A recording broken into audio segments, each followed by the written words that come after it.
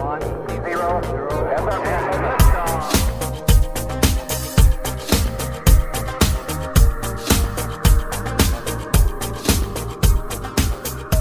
guys, welcome to another episode of Filter. On this show, we recognize that the world can be a confusing place to live in. And so what I seek to do on this show is to equip you to live with biblical clarity in our confusing world so that you can face the chaos of life with wisdom, integrity, and courage. One of the biblical themes that we read about God's people is that we are sojourners. This means that we are resident aliens. We reside somewhere that we do not ultimately belong. In other words, where we live now is not our true home.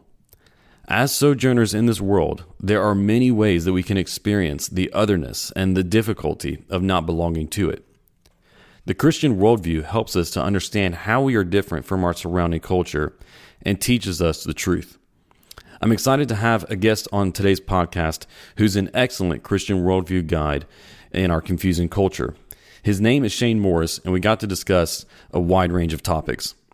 Shane and I began our discussion by talking about being fathers of young families and how a Christian value of the family will sometimes put you at odds with the surrounding values of our culture. We then discussed how technology influences us and the ways that the church should respond. Finally, we discussed how the driving presuppositions of our culture are opposed to what the Bible teaches us about ourselves and life. Shane is a senior writer at the Colson Center, where he has been the resident Calvinist and millennial homeschool grad since 2010 as an intern under Chuck Colson. He writes breakpoint commentaries and columns. Shane has also written for The Federalist, The Christian Post, and Summit Ministries, and he blogs regularly for Patheos Evangelical as Troubler of Israel. Shane is fascinated by the natural world, which he explores whenever possible in scuba gear. Shane graduated from Thomas Edison State College with a degree in humanities. He lives with his wife, Gabriella, and their 4 children in Tampa, Florida. Before we get into this episode, let me encourage you to subscribe to our email list so that you can get all of the latest content sent directly into your inbox. Just visit the link in the show notes and you can sign up on my website. Also, be sure that you are subscribed to Filter wherever you get your podcasts so that you can get all future episodes right on your homepage. If you're helped by this content, we'd really appreciate it if you left us a rating and review or shared the show with your friends. Leave Filter a 5-star rating on Spotify and Apple, and also write a review on Apple Podcasts. When you take these simple steps, it greatly helps us to get the message of biblical clarity out to more people. Well, without any further delay, let's jump into this conversation that I had with Shane Morris. Shane, welcome to the podcast. Aaron, good to be here. Thanks for inviting me. Yeah, well, I'm glad to have you on. Glad that you took a break from from the recent family adventures you guys have been having.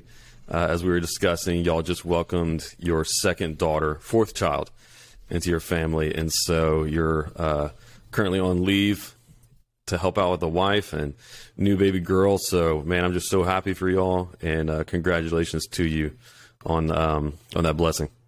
Well, thanks, man. The main thing that I do on leave here is get the other 3 kids out of my wife's hair so she can do the good motherly business of taking care of the little one. And so we get in the car and we go places and give her a few hours of quiet. We'll watch shows. We'll do whatever it is that dads come up with to do with their younger kids. And it's been fun so far. We like to do outdoor adventures and things like that. But my parents actually have them right now, so I get a free moment to do a podcast, which to me is a treat.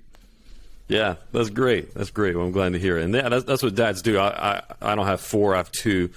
But when we had our second, I remember that role of, basically trying to give mom a break from the older one so she can take care of the new baby. I think whenever you have a new baby, there's no arguing against it. The mom does end up taking the majority of the workload. Dad can help out as much as he wants to and tries to, but baby wants who baby wants, and baby wants mom. You're on your 4th now, you know that. But somehow I find it's still, I'm not going to say but almost as exhausting on the dad. Do you think that's true? Well, yeah. The thing is with fathers is we we don't have the obvious kind of attributes that make us suited immediately for caring for newborn little ones. I mean, mothers literally feed mothers are able to feed the baby from their body, and that's what the baby wants. He or she wants that comfort, wants that presence. But I think there's a role that fathers have, and I will not dare to say that it's as hard as the mother's role. But in these early days, I think there's a role of comfort and security that we give to our wives, and then to the other kids too. So there's this sense of we're taking on the not the additional burden, but the additional sense of responsibility and protection that needs to be given there. And so your wife looks to you and says, can I do the thing I need to do? Am I cared for, provided for, protected? Are you confident?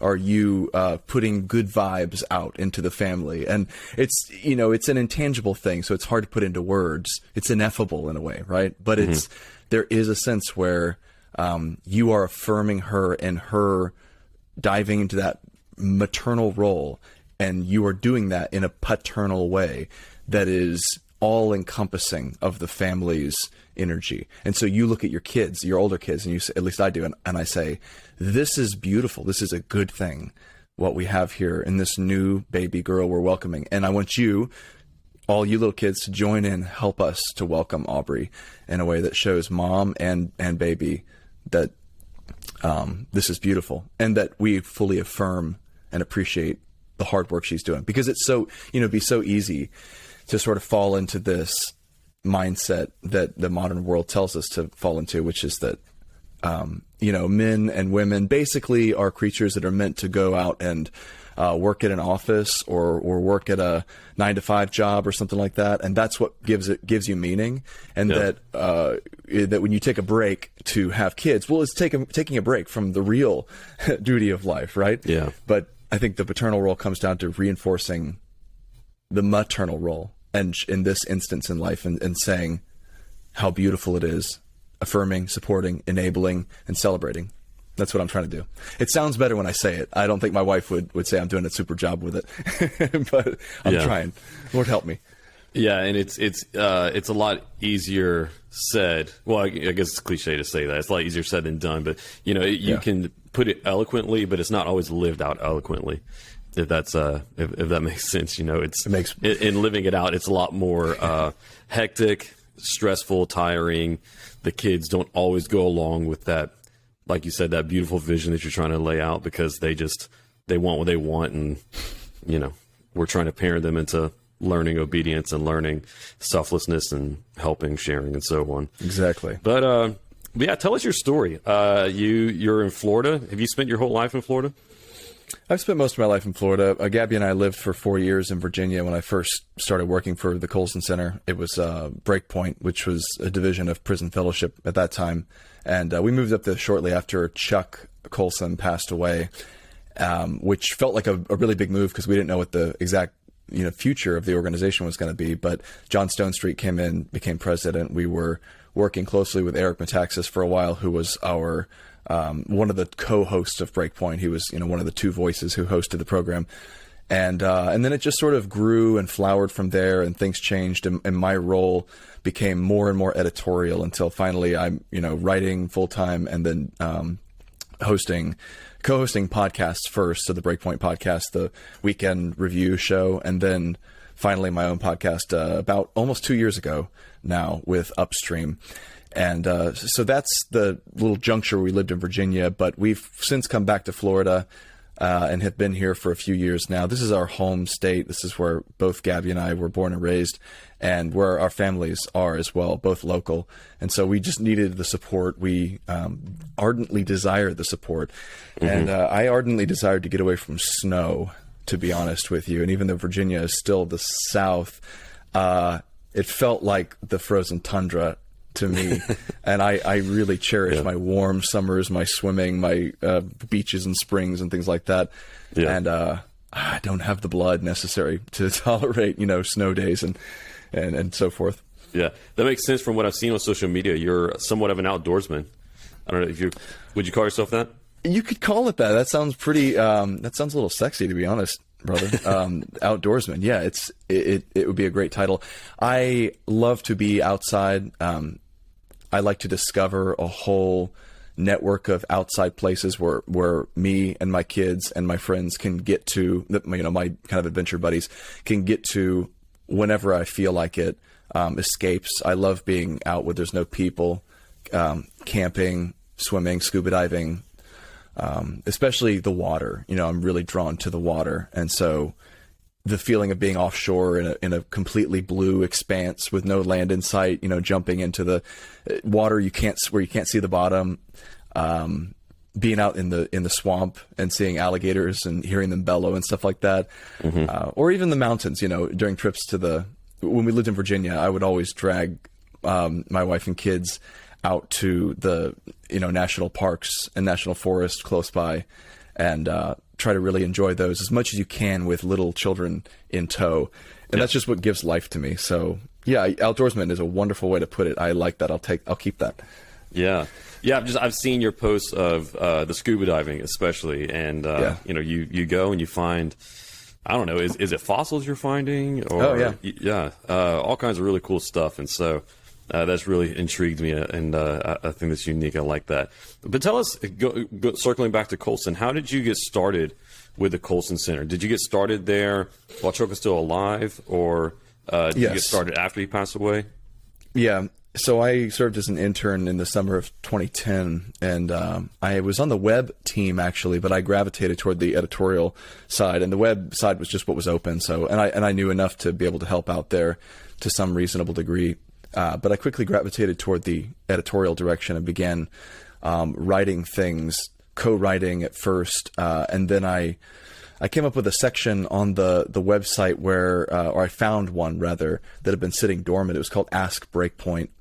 And Chuck had set this up, and as Chuck was wont to do, he sort of forgot about it after he answered a couple questions because, well, he was Chuck and he was an ideas man, ultra type A. And so there was this inbox full of really great questions from listeners that they wanted Chuck to answer in article form. And so I drafted a couple of responses and sent them to the editor, and he passed them to Chuck, and Chuck loved them. So he published one on the separation of church and state, and whether that means that Christians, can't bring their faith into politics.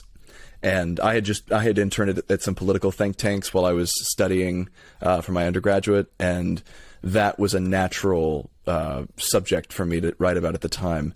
And I would still think my response was okay. There's some things I'd change, but Chuck liked it, and that was the beginning of the whole work in the editorial team.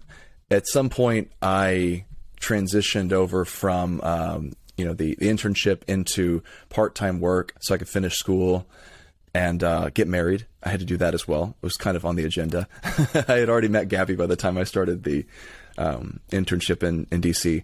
Mm-hmm. And then it evolved from there. And I've really,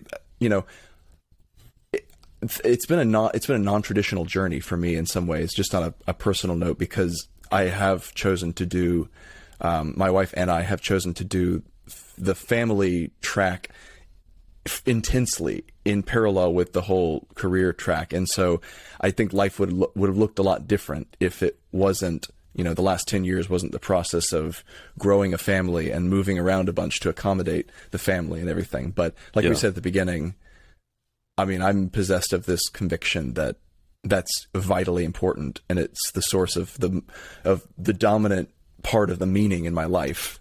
Yeah. And so the Colson Center agrees, and that's why they've been such a great group to be with, because they value that, and John values that, and Chuck did as well. So I feel a great appreciation for that. But that's the basic story, in rough terms. Yeah, that's great, and that really resonates with me too. That's something that my wife and I have really made one of the primary guiding values in our life is our family.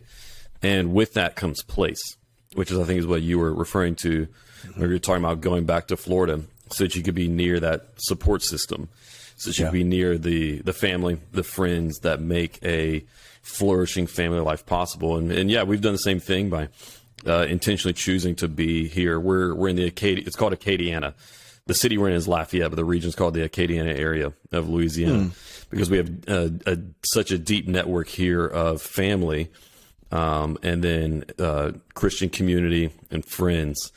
And so, yeah, that really resonates with me too. And I completely understand what you mean. And I think there's such a deep reward in that that's not highlighted in our culture today, particularly by our generation that values the ever newness, right? Of especially in terms of place.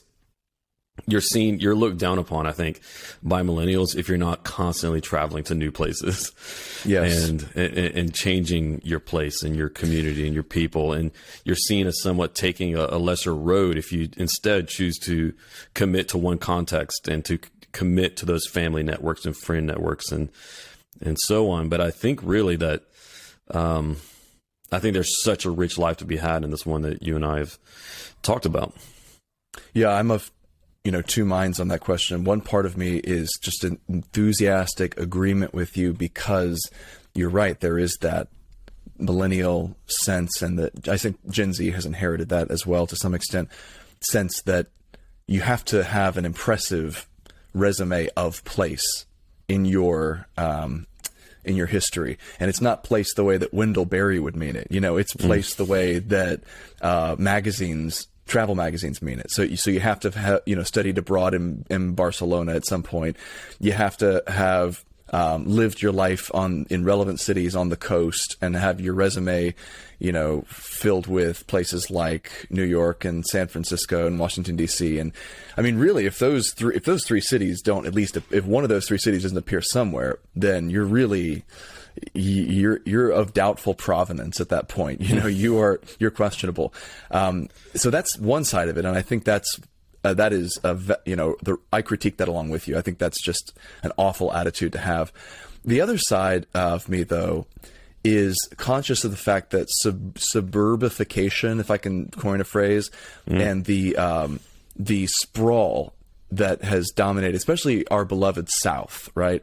The South and Southeastern United States has just become, and I mean, this is everywhere. It's happening in Colorado because I travel there quarterly, and I guess it's happening out west too. But there's this sprawl where cities bleed into suburbs, bleed into strip malls, bleed into what one writer called stroads, so like streets and roads combined. There's like 18 lanes, and everything is based on the automobile. And so when you say, people would ask me, "Where are you from, Shane?" And I would say, "Well, I'm from Lithia, Florida." And they're like, "Oh, where the heck is Lithia, Florida? What's that?" Well, it's a suburb of Brandon, Florida. It's got a rural outlying of Brandon, Florida. Well, where's Brandon? Well, it's a suburb of Tampa. Do you know what Tampa is? Yes, I know where Tampa. Okay, I'm from Tampa, right? And that's what there's this temptation to immediately, and you learn to do this when you're like in DC or something. You learn to fib about where you're from, because Tampa sounds a little more impressive, and immediately it brings in set of associations about who you are, that people can work with, and you just start to roll with it. It's not exactly a lie, but it does. I think it acknowledges the fact that there is no place anymore that's distinctive. Like, to be from a small city, like if you're from Savannah, for instance, okay. Well, that has a set of associations because it has a history, and there's a story there. And if anyone who knows anything about it, they expect certain things of you, or about or like certain things. You have a certain character. But if you say you're from like a suburb of Atlanta, there's nothing. What is your culture? What is your place? It doesn't. It's meaningless. It's just like endless suburbs and stroads. And so I think in Florida we suffer from something very similar. So the millennial impulse to go to a city and find a place, I recognize that as well. Because they don't want to be rural. They can't lay claim to that, which is a historic thing. But they also can't be urban unless they actually go and live there. So those are the two sides. What do you think? I'll shut up. Yeah, well, and then there's this romantic allure to go to the New Yorks and the DCs, the Atlantas, whatever else. But then they get there and find how incredibly expensive it is. Yeah, and harsh. And so they end up in one of the suburbs.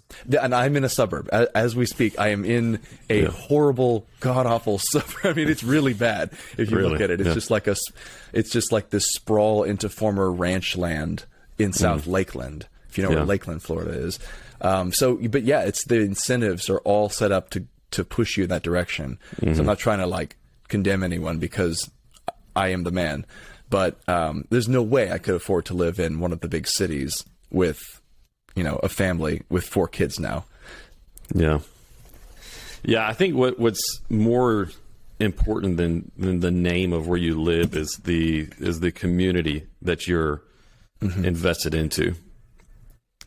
And that's what I mean whenever I talk about really committing to a place. But what we are so often concerned more with is, are we in a place that matters or not?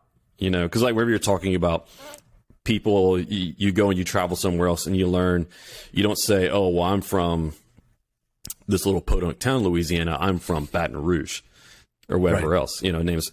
I think what you're trying to do is, maybe on the one hand, sometimes it's just giving people a region that's more familiar, right? Because they've never heard of Bunkie or wherever else. Sure. But they've heard of this place. But sometimes it is, I think, maybe an insecurity, and you're wanting to say that you're from somewhere that matters, so you matter.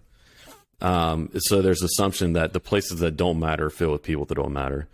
And I think that instead, when we start to value the people of a place more than the prestige of a place, then we can find a really rich life open to us by being involved in that community through local churches, families, and other, community organizations.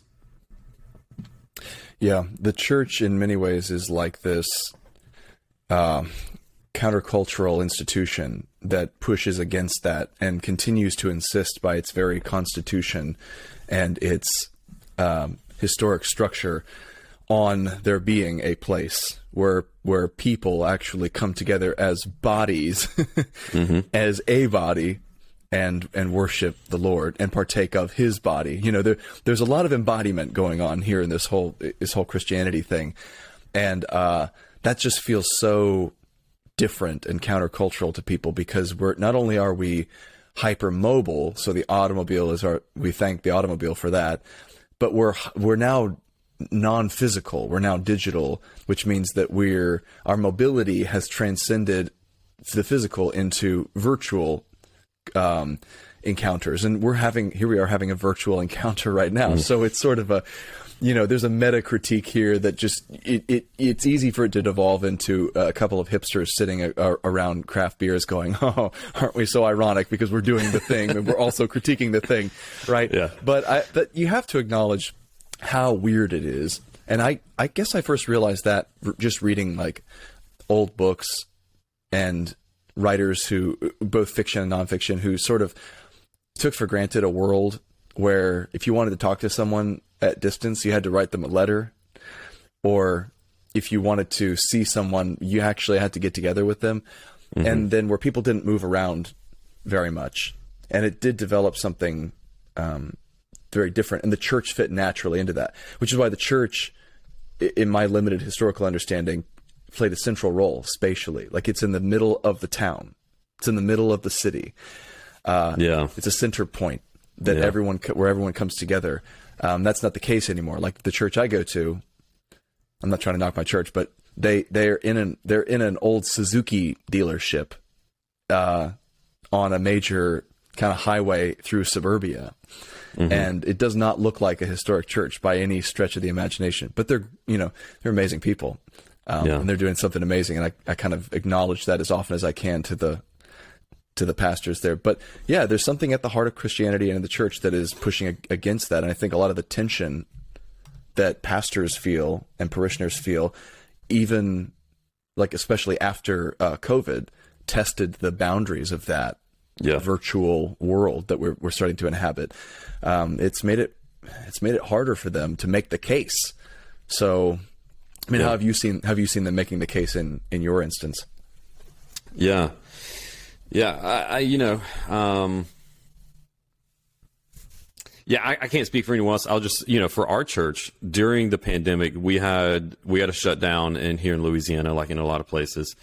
And so during that time, we followed the stay-at-home orders until they were lifted, and we did virtual services. And I made a point, so in every single one of our virtual services, to say that this is a a temporary measure until we can meet back together. Yeah. And emphasize that temporariness. So that whenever the stay-at-home order was lifted, we started meeting back together.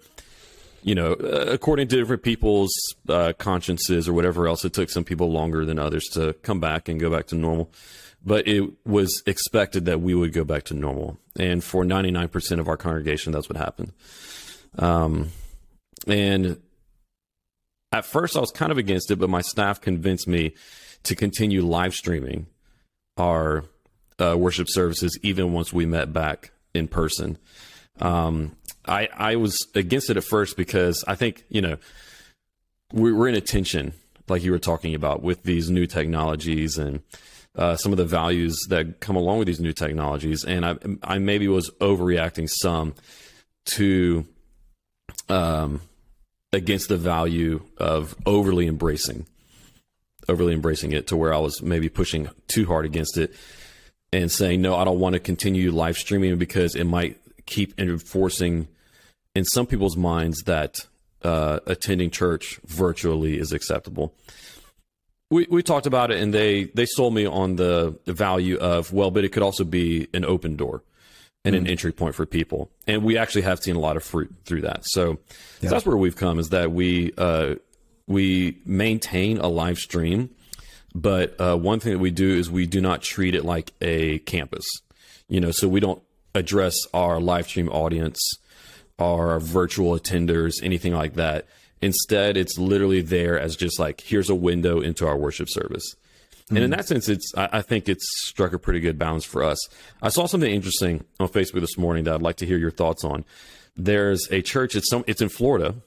I don't remember where. You might have seen this article. I think Ed Stetzer posted it. That is now hologramming their pastor to 9 locations. So they're not even on a screen anymore. I didn't see exactly how it works. But I mean, it's like something straight out of Star Trek. They're hologramming their lead pastor to 9 locations for him to be able to preach to all the locations simultaneously. What do you think about that? Hologram, like in a science fiction kind of setup? Yeah, I mean, it looks like something I just got back from Disney World, and it looks like something out of Disney World. You know, with the image, not a screen, but an image of a person standing there. It's crazy. That is extremely dystopian. Yeah, I'd love to have been in the meeting where that was cooked up and where the board voted, yeah, this is a good idea. Let's do this. We ought to do this. Yeah, I mean, everything we do technologically, and I listened to a really great. I was trying to find the guest just now on the Art of Manliness podcast, which has a lot of good stuff. And there was a guest who was talking about this idea of how technology changes us and how it makes us think about relationships and interpersonal dynamics differently, and how, in particular, the internet and our screens are crafted in such a way that they assume a sharp divide between our bodies and our minds, and so they only engage our minds. And he was talking about what a technology would look like if you could actually go back and reinvent the digital revolution in a way that didn't leave the body idling in a chair like ours are doing right now. You know, and it is sort of a mind stretching proposition, because you're like, well, what would that look like? VR or something?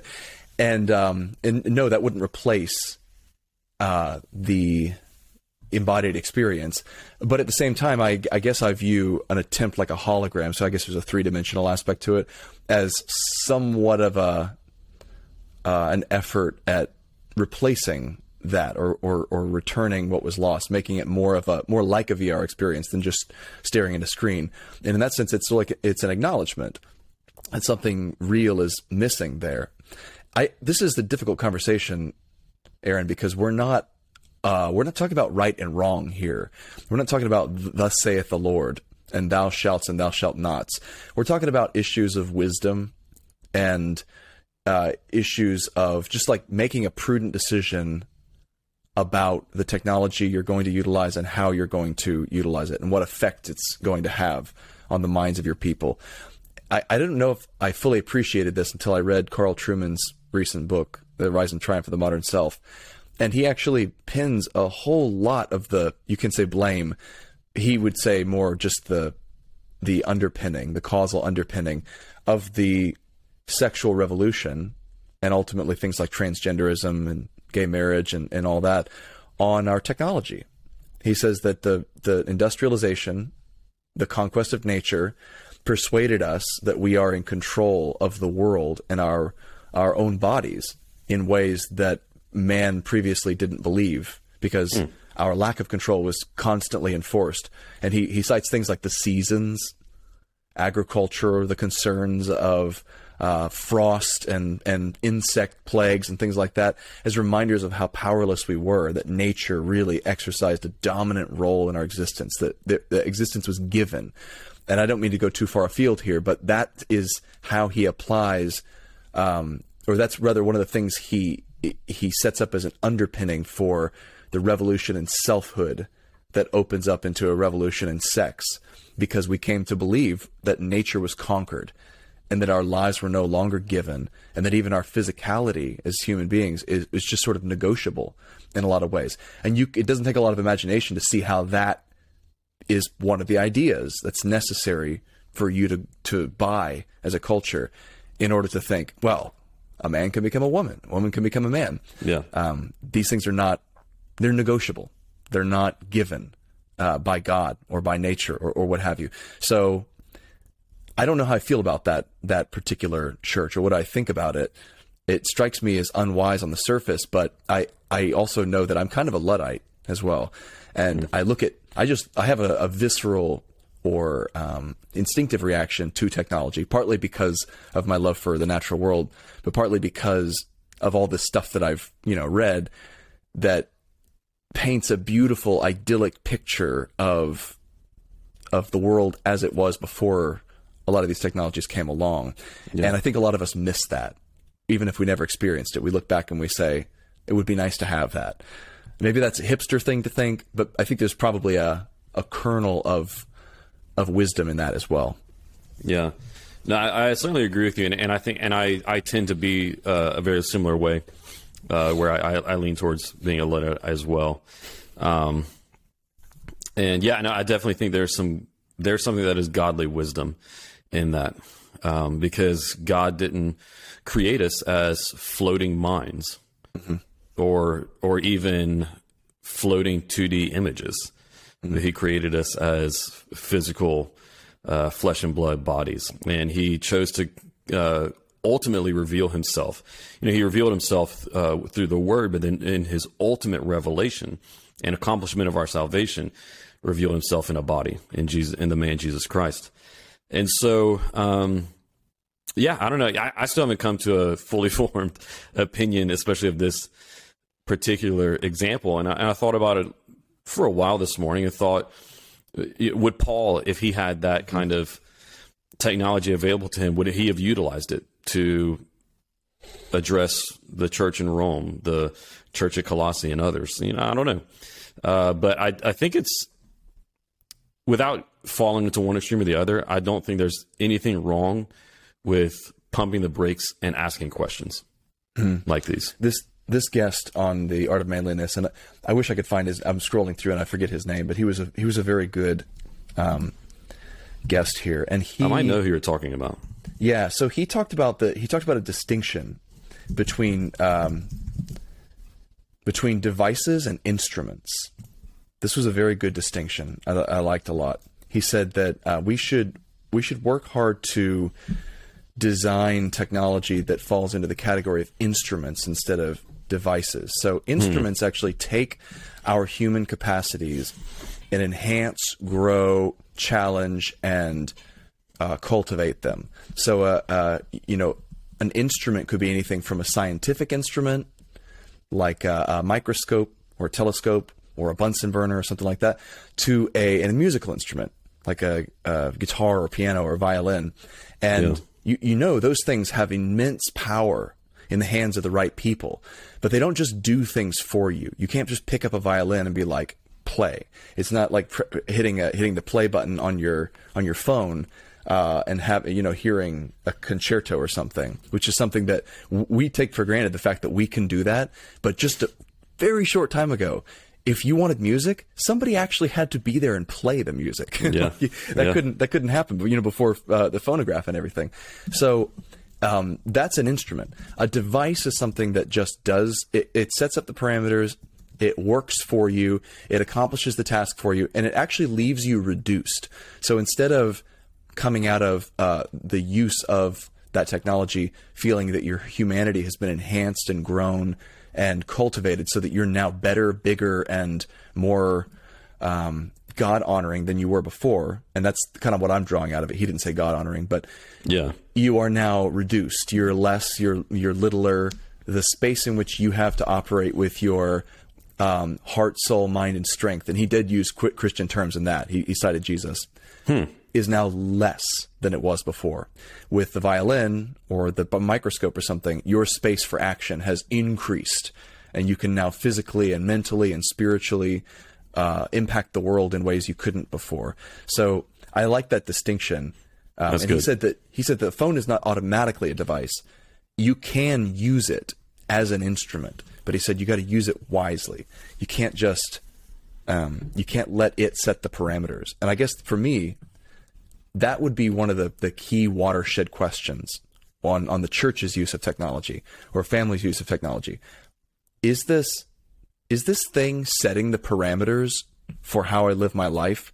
And is it imposing the duties and the structure of my actions and all that? Or is it conforming to pre-existing standards and empowering me to achieve more? I think our phones, if we're honest with ourselves, have set up and structured our lives. Yeah. And they've set the benchmarks. We haven't. And that's not good. That's technology controlling us instead of us controlling technology. Yeah. That's good. That's really good. Was the guest Nicholas Carr? Let me see. I'm going to scroll through here, and I will find it by the end of the podcast. So I'll make sure to drop the name, because it was very good. It was like a better than normal episode. Yeah. Well, because I've read his book, The Shallows, and that might be it. This sounds like what he says in that book. That might be it. But he has another one as well that I have on the floor somewhere near me that I haven't read yet, that it might be about that one. But because that's what he's written about, is how technology has shaped culture and then shapes us. But yeah, let's go back to cultural analysis. I guess this is a part of cultural analysis. Sure. But at a higher level, I guess. And talk about what are, you do a lot of cultural analysis and reporting on current events and so on with Colson Center. What do you think are some of the primary differences with the guiding presuppositions of our culture today and the presuppositions of the Christian worldview? Guiding presuppositions of our culture today and presuppositions of the Christian worldview. Well, I think we did talk about one a moment ago there, and I think it's probably one that's come under special attack in our time, which is the givenness of creation. So we have, and this brings in a lot of C.S. Lewis's insights from Abolition of Man, but we have become deeply enamored as a society of this idea that we get to make ourselves and remake ourselves to be whoever and however and whatever we want. And that the meaning of life is to express that internal selfhood. And this goes back to, Carl Trueman shamelessly cribbing off of his stuff. But I watched this, those masterclass lessons that they put. Yeah. And there's, I'm sure there's some good ones, but a lot of them are really, you just laugh to see who they've recruited to be the instructor in the master class. So, like they got a physics one taught by Neil deGrasse Tyson. I'm like, I'll bet that'll be great. No, physics by Neil deGrasse Tyson just means like bargain bin philosophy, atheist philosophy taught by. There's not going to be physics. It's going to be terrible. But there was the one that Bill Clinton is teaching is just. What's that one called? Political ethics? It's marital integrity. Here it is. It's inclusive leadership. I bet there's a bunch of great comments into that one.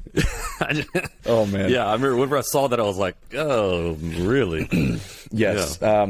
So This one was by some nameless sex therapist. I don't know. I forget her name. But I watched the ad for it. I think it was on Spotify. The ad came up for me because I'm cheap and I don't pay for the paid version of Spotify. But she was talking about her sex education masterclass and why you should take it.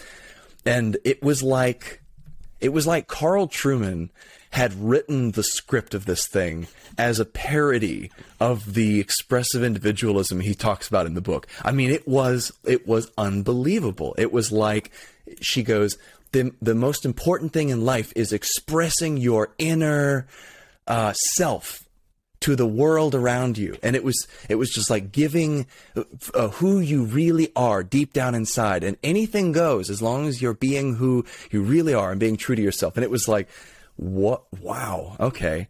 So we've established that your gender, your sex, that your biological equipment doesn't matter. What else is a negotiable in the face of your all powerful, all expressive internal self?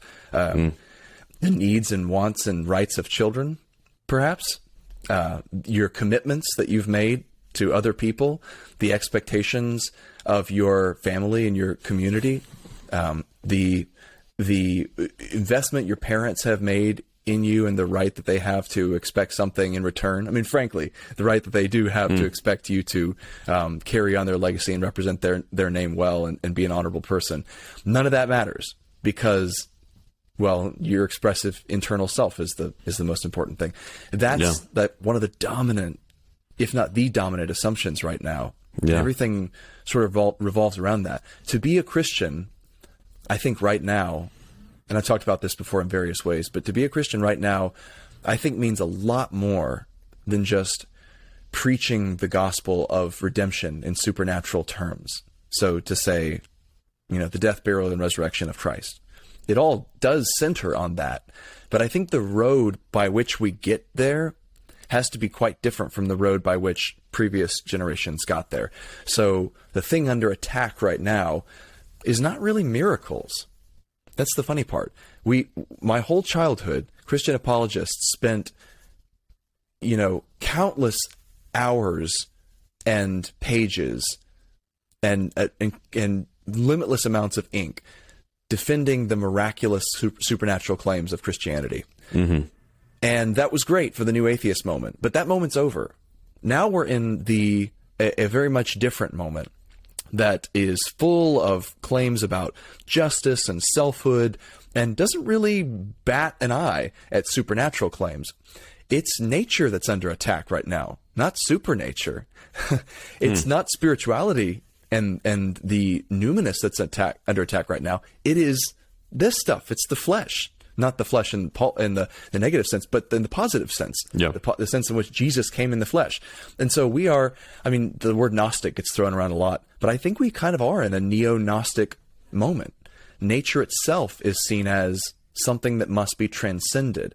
And so a Christian now, I think, has to be someone who is very loud in reasserting humanity and nature and creation, and then using that as a way to draw people back into, okay, there's a God who's designed us to be a certain way, and we don't get to set those parameters for how he designed us to be. Yeah. And we fail at that. And there, you can roll that into the gospel, that's sin, that's brokenness. But what's under attack right now is the givenness of creation. And so like C.S. Lewis says in Abolition of Man, it's impossible to be a Christian if you're not also human. Being Christian means being human well. It means being human as you were intended to be human, really. And that's sort of a theme in Bavinck as well, where he talks about the restoration of creation as it was intended to be. And that's under attack in so many ways. We could sit here for hours and talk about the ways in which it's under attack. So I think that's a really, really dominant theme, and it's the one on my mind a great deal lately. We could, go into others, but that's the one I continually come back to, and I'm continually reminded of, because doggone it, the script about being your expressive self and being true to what you find within is just everywhere. And it's like very non-physical, very almost supernatural. Yeah. Yeah. You know, as you were talking about it, I was thinking of, like I said, I just got back from Disney World. And I was thinking of, I won't sing it, but no right, no wrong, no rules for me. I'm free. Let it go. You know, from Elsa. And how, that's the complete opposite of the classic Disney films. All the modern ones are absolutely about self-expression. And, in the kind that you're talking about. Sorry. Yeah, I got a phone call. I had a conversation with a writer from Plugged In, Paul Assay, on Upstream recently, and we talked about Disney movies. So maybe you can go listen to that one, because that one, we had a lot of fun with it. But we talked about some of the Disney movies that we like recently and some of the ones we don't. But I think you're right. You can see that theme becoming more and more dominant in especially the bad or subversive ones. And there are bad or subversive Disney and Pixar films. I don't think as many of them are bad as most Christians assume, but there's some bad apples. Yeah, and I think this goes along with what you're saying about how we start to view the world where we take up this expressive individualism value. And Disney movies is that you had posted this insight on Facebook that I thought was really, really good. And it was how in a lot of the recent movies, and I think this one was in Encanto that you were talking about, there's a noticeable absence of a villain. I thought that was a really, really interesting insight that you had shared. You want to talk about that?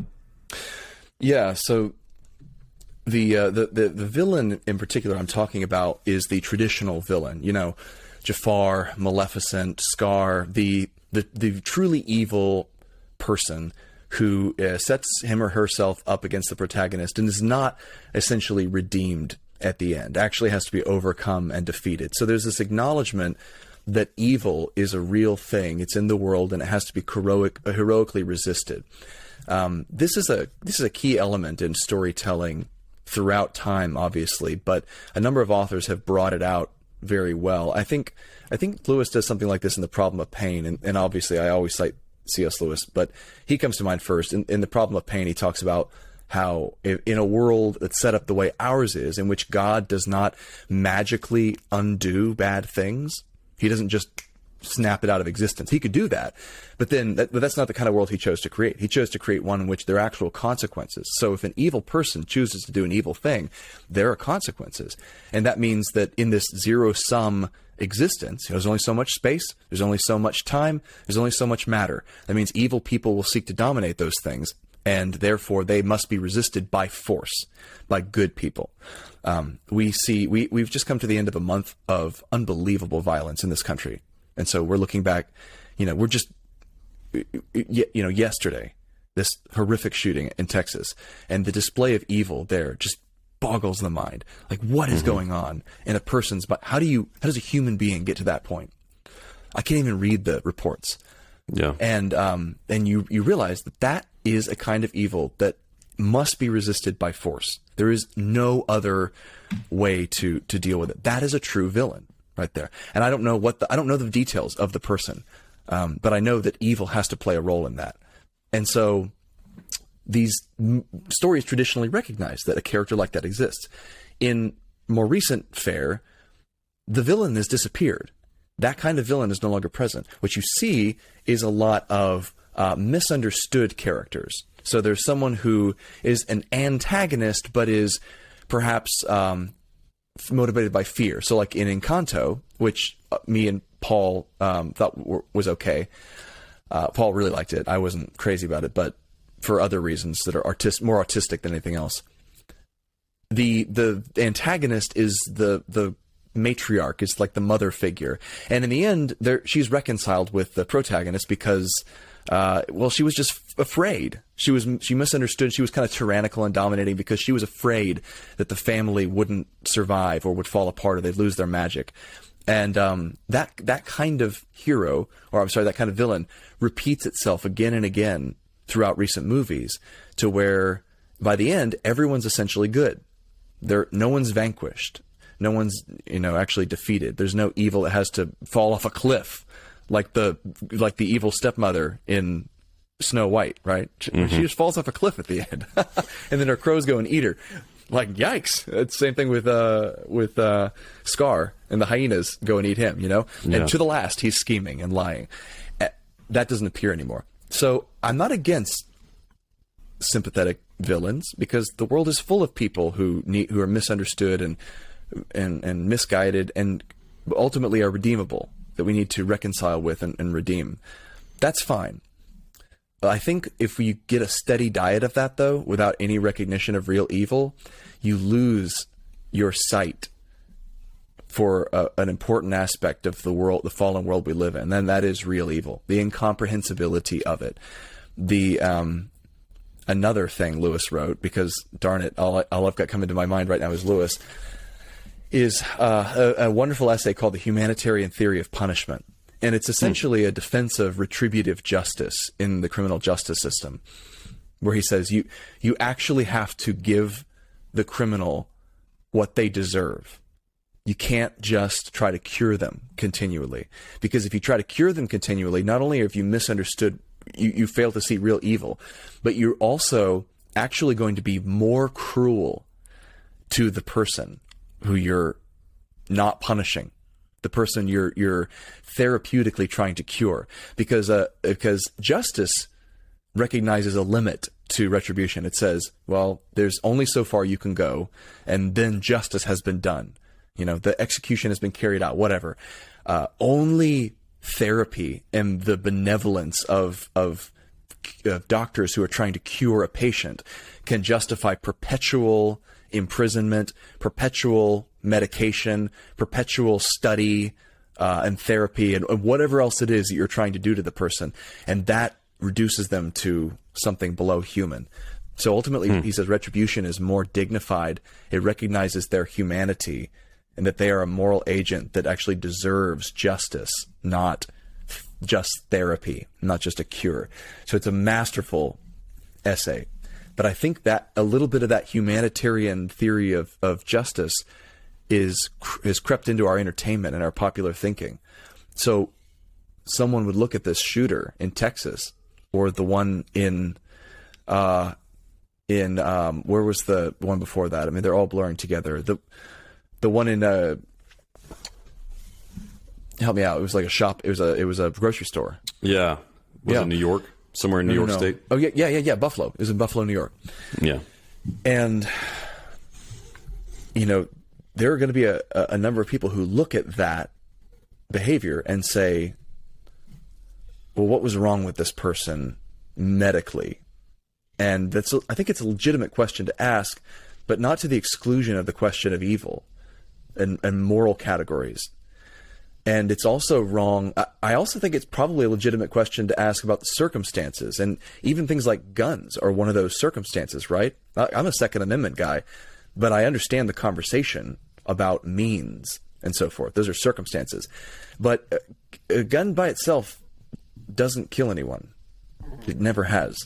Mm-hmm. It takes someone to pick it up and pull the trigger. And that's the bigger question, really, is what's happening there? And if we jettison moral categories that we learn through stories about evil and the darkness of the human heart and depravity and rebellion against God and hatred for life itself, then we're not going to be able to understand those people. And we're naive, we're sheep, and we're set up to be victims. And that is that's where I think our entertainment is kind of pushing us. That was the basis of that loss of villain comment. Yeah, well, I think something else that the loss of villains is a part of is the primary value of what all the stories are these days, which is that expressive individualism. And if there is any kind of central antagonist, it's usually someone who is preventing the main character from being their true full self. Or if there's not this easily identifiable central antagonist, it's instead like a system or situation or force that has to be overcome that's preventing the main protagonist or group from expressing their true selves. So, you know, in Frozen, it's the parents who had taught this system of hiding your true self that Elsa needs to be freed from, and is finally freed from, you know, by her sister, and in some of these other movies where, and I guess Encanto might be a little similar, where there's like this system or tradition or whatever else that's preventing the main characters from truly expressing their whatever they conceive to be their true self. And I think what it teaches people today is that that's the central drama of life. Expressing your true self and who you want to be, and overcoming those forces. And especially, I think it always or generally centers on a traditional structure of some kind that needs to be dismantled or overcome in order for there to be peace, harmony, and flourishing that comes by virtue of you expressing who you truly are. Yeah, this is part of why I think that Jordan Peterson has been such a big deal, not only because he highlights and celebrates stories that are about being taken up into something bigger. So that classic, you know, I have Joseph Campbell on the shelf behind me here, the classic hero's journey idea, where, you know, what Luke Skywalker discovers that he's a part of something much bigger and older and more important than just his individuality, and that it turns out his individuality is pretty stupid, and he needs to he needs to get over it and become, you know, who he was destined to be, which is determined by a given structure, a matrix that's grand and mythical and mystical. But it's also because Peterson, and I wrote about this recently, points young men in particular to that higher purpose and tells them to find themselves in it and to lose themselves in it. So everything about his work, right down to the infamous lobster passage at the beginning of 12 Rules for Life, is essentially an encouragement to young men in particular, again, to conform themselves to a set of rules about how reality works that they didn't choose, they didn't set up, and that they don't intuit as individuals. So to stand up straight with your shoulders back has an effect on your life in a positive direction, precisely because it's built into the DNA of who you are. And he even, he takes back to lobsters, and he's like, this is so basic that lobsters work this way, right? Yeah.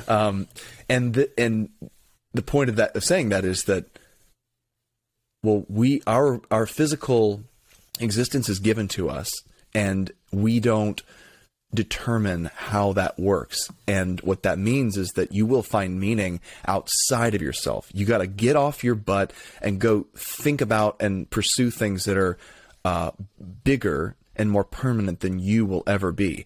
And then you will find meaning. But don't sit there navel gazing, trying to look within and find something that it is meaningful inside of you, because the reality is there's probably not anything there that's really all that exciting. and there's probably nothing there that the world really needs right now. You're going to become someone that the world needs by looking outside of yourself and conforming yourself to greater, he would say, archetypes of meaning or maps of meaning. And I think Christianity offers something that's very, very similar. There's a givenness to the world. In the beginning, God created the heavens and the earth, and he determined the nature of man. He determined that we would be male and female. I love how the old translations say it. In the image of God, he created them. It's falling up on man. Man is the antecedent of them. Male and female, he created them. So man is like this overarching term for the sexes. And I think we do lose something very seriously important when we downplay that gendered language and go with gender neutral language. It teaches us that man is summarized all of the race. But Peterson's big for that reason. And we desperately need to reassert that as Christians. And I think we well-meaning individuals who talk about, how the church transcends, or the gospel transcends these things, nationhood or family, or the church, treat the church as a replacement family, for instance. I don't think the church was ever established to replace the family. That's very bad theology. It wasn't established to replace nations either. That's a wrong way to read Paul when he says that there's neither Jew nor Greek, slave nor free, male nor female. We're all one in Christ Jesus. Well, yes. I mean, read the Reformers on this. They have a bunch of great passages. We're created new and one in Christ Jesus with respect to our common humanity in the Messiah and our restored image-bearing status. But we're not distinctionless, right? In Revelation, the vision is that people from every tribe, tongue, and nation come together. They don't lose those tribes, those tongues, or those nations. Or as I talked about with Os Guinness recently on Upstream, Richard John Newhouse said that when he meets God, he expects to meet him as an American. And I used to bristle at that and think, oh, that's nationalistic, and it fails to understand the true impact of the gospel that makes us a post-nation humanity, all one in Christ Jesus. But I think it's a desperately damaging category error. And anyone who wants to have an impact now must call people back to their createdness. And that's, in a small part, what I think Jordan Peterson is doing. And before I forget, the podcast is number 796, The Life We're Looking For, with Andy Crouch. So check that one out, because it was very good on this front. That was the Art of Manliness podcast? Art of Manliness one, yes. Not mine, right. Oh, okay. I didn't know that Andy Crouch had been on his podcast. Andy Crouch, yeah, it was marvelous. I would say it was a cut above most of the discussions. Yeah, okay, cool. Well, I've got everything by the way, to our audience, everything that we've been mentioning, whether it's the other podcasts, books, I've been taking notes of, and you can find in the show notes. So I'll have all this stuff linked in the show notes for you guys. We actually are coming close to the end of our time here. I had several other topics and areas for us to go into, but we'll have to save those for another day. Since we're at the end of our time, is there anything you want to leave our audience with before we go? I would say we've talked about a bunch of stuff here, so it's difficult to draw out a singular theme. Yeah. But one of the most enjoyable things in life for me, Aaron, and this goes back to the idea of place, ultimately boiling down to people, right? And of that embodied presence that we need. And then just the givenness of who we are. The podcast that I recommended, on The Art of Manliness, the fact that we are human beings who are meant to live mind, body, heart, soul, strength, and mind, is how Jesus puts it. And Crouch draws on that as categories that are determinative of all our actions, that everything should in some way employ all those parts of us, because that's what we are. We're human. We're not floating minds. One of the most valuable things I found is friendship, in-person, embodied conversations over drinks, around a fire, over a meal, in the living room, whatever. I would ascribe, 80% of my development as a person to conversations that I've had with other men in person around, this same kind of forum. Anything goes. We can talk about anything. We can explore these topics and just sharpen each other, but just be there with each other. I mean, that has been so crucial for me. And I think that a lot of people are starving for it without really knowing that they're starving for it. And this has a manifestation among women too. But Lewis, being a man, wrote especially about the male manifestation of this in The Four Loves. And when he talks about his chapter on friendship, if you haven't read The Four Loves, read The Four Loves. But you can skip right to the chapter on friendship just for a quick intro. And it's a marvelous treatment of what for him was one of the greatest, or perhaps the greatest joy in life, was that fellowship with other believers, and just even other thoughtful people who could say, as he recounted, "Wait, you too? I thought I was the only one." And that's the moment that, friendship is born, the most spiritual form of love, other than agape, as he said. So, as we're struggling to fight back against this disembodying culture that pushes us in the direction of becoming self-expressive Gnostic spirits floating out in the ether of the digital world, push back by getting together and just doing something simple and physical and human, and having a meal, or having drinks, or smoking a cigar, or whatever. I mean, that might not be the best thing for your physical embodiment, but you know what I'm saying. Yeah. Those experiences that use all of your being and not just the mental faculties are crucial. And you'll find that they have a deeply humanizing influence and a deeply grounding influence. And then they bring a tremendous amount of joy into your life that may have been lacking, that you don't know how to replace. And the church can be major and central on that front. Yeah, that's so good. I think there's people who are trying to substitute that with social media engagement, online engagement, gaming, Yeah. and they're trying to find a community, all these other ways, maybe even through podcasts sometimes. I think there might be people who are trying to substitute that community through podcasts and listening to great minds. And look, I'm a big fan of podcasts, obviously, being a host of one myself and being an avid listener of many others.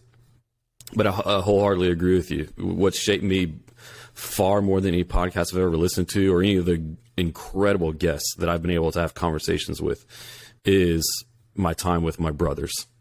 Yes. My brothers in Christ. And yeah, they've had a far greater effect on me. And I desire that same kind of community for everyone who listens to this and every other believer I meet as well. So great word to leave us with, man. I really appreciate your time with us here on Filtered today. I'll include ways for people to follow you and connect with you online, to follow your podcast called Upstream, a podcast of the Colson Center. And so they can stay in touch and keep following you and so on. So appreciate the work you're doing, man. And thanks for joining us on the show. Thanks for inviting me, Aaron. I had a lot of fun.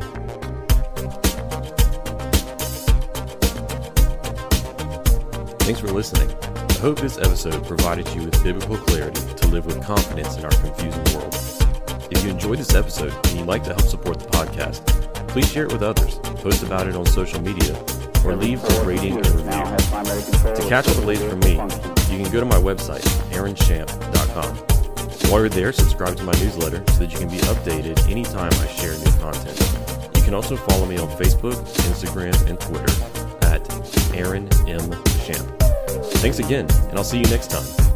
Until then, hold fast to the aim.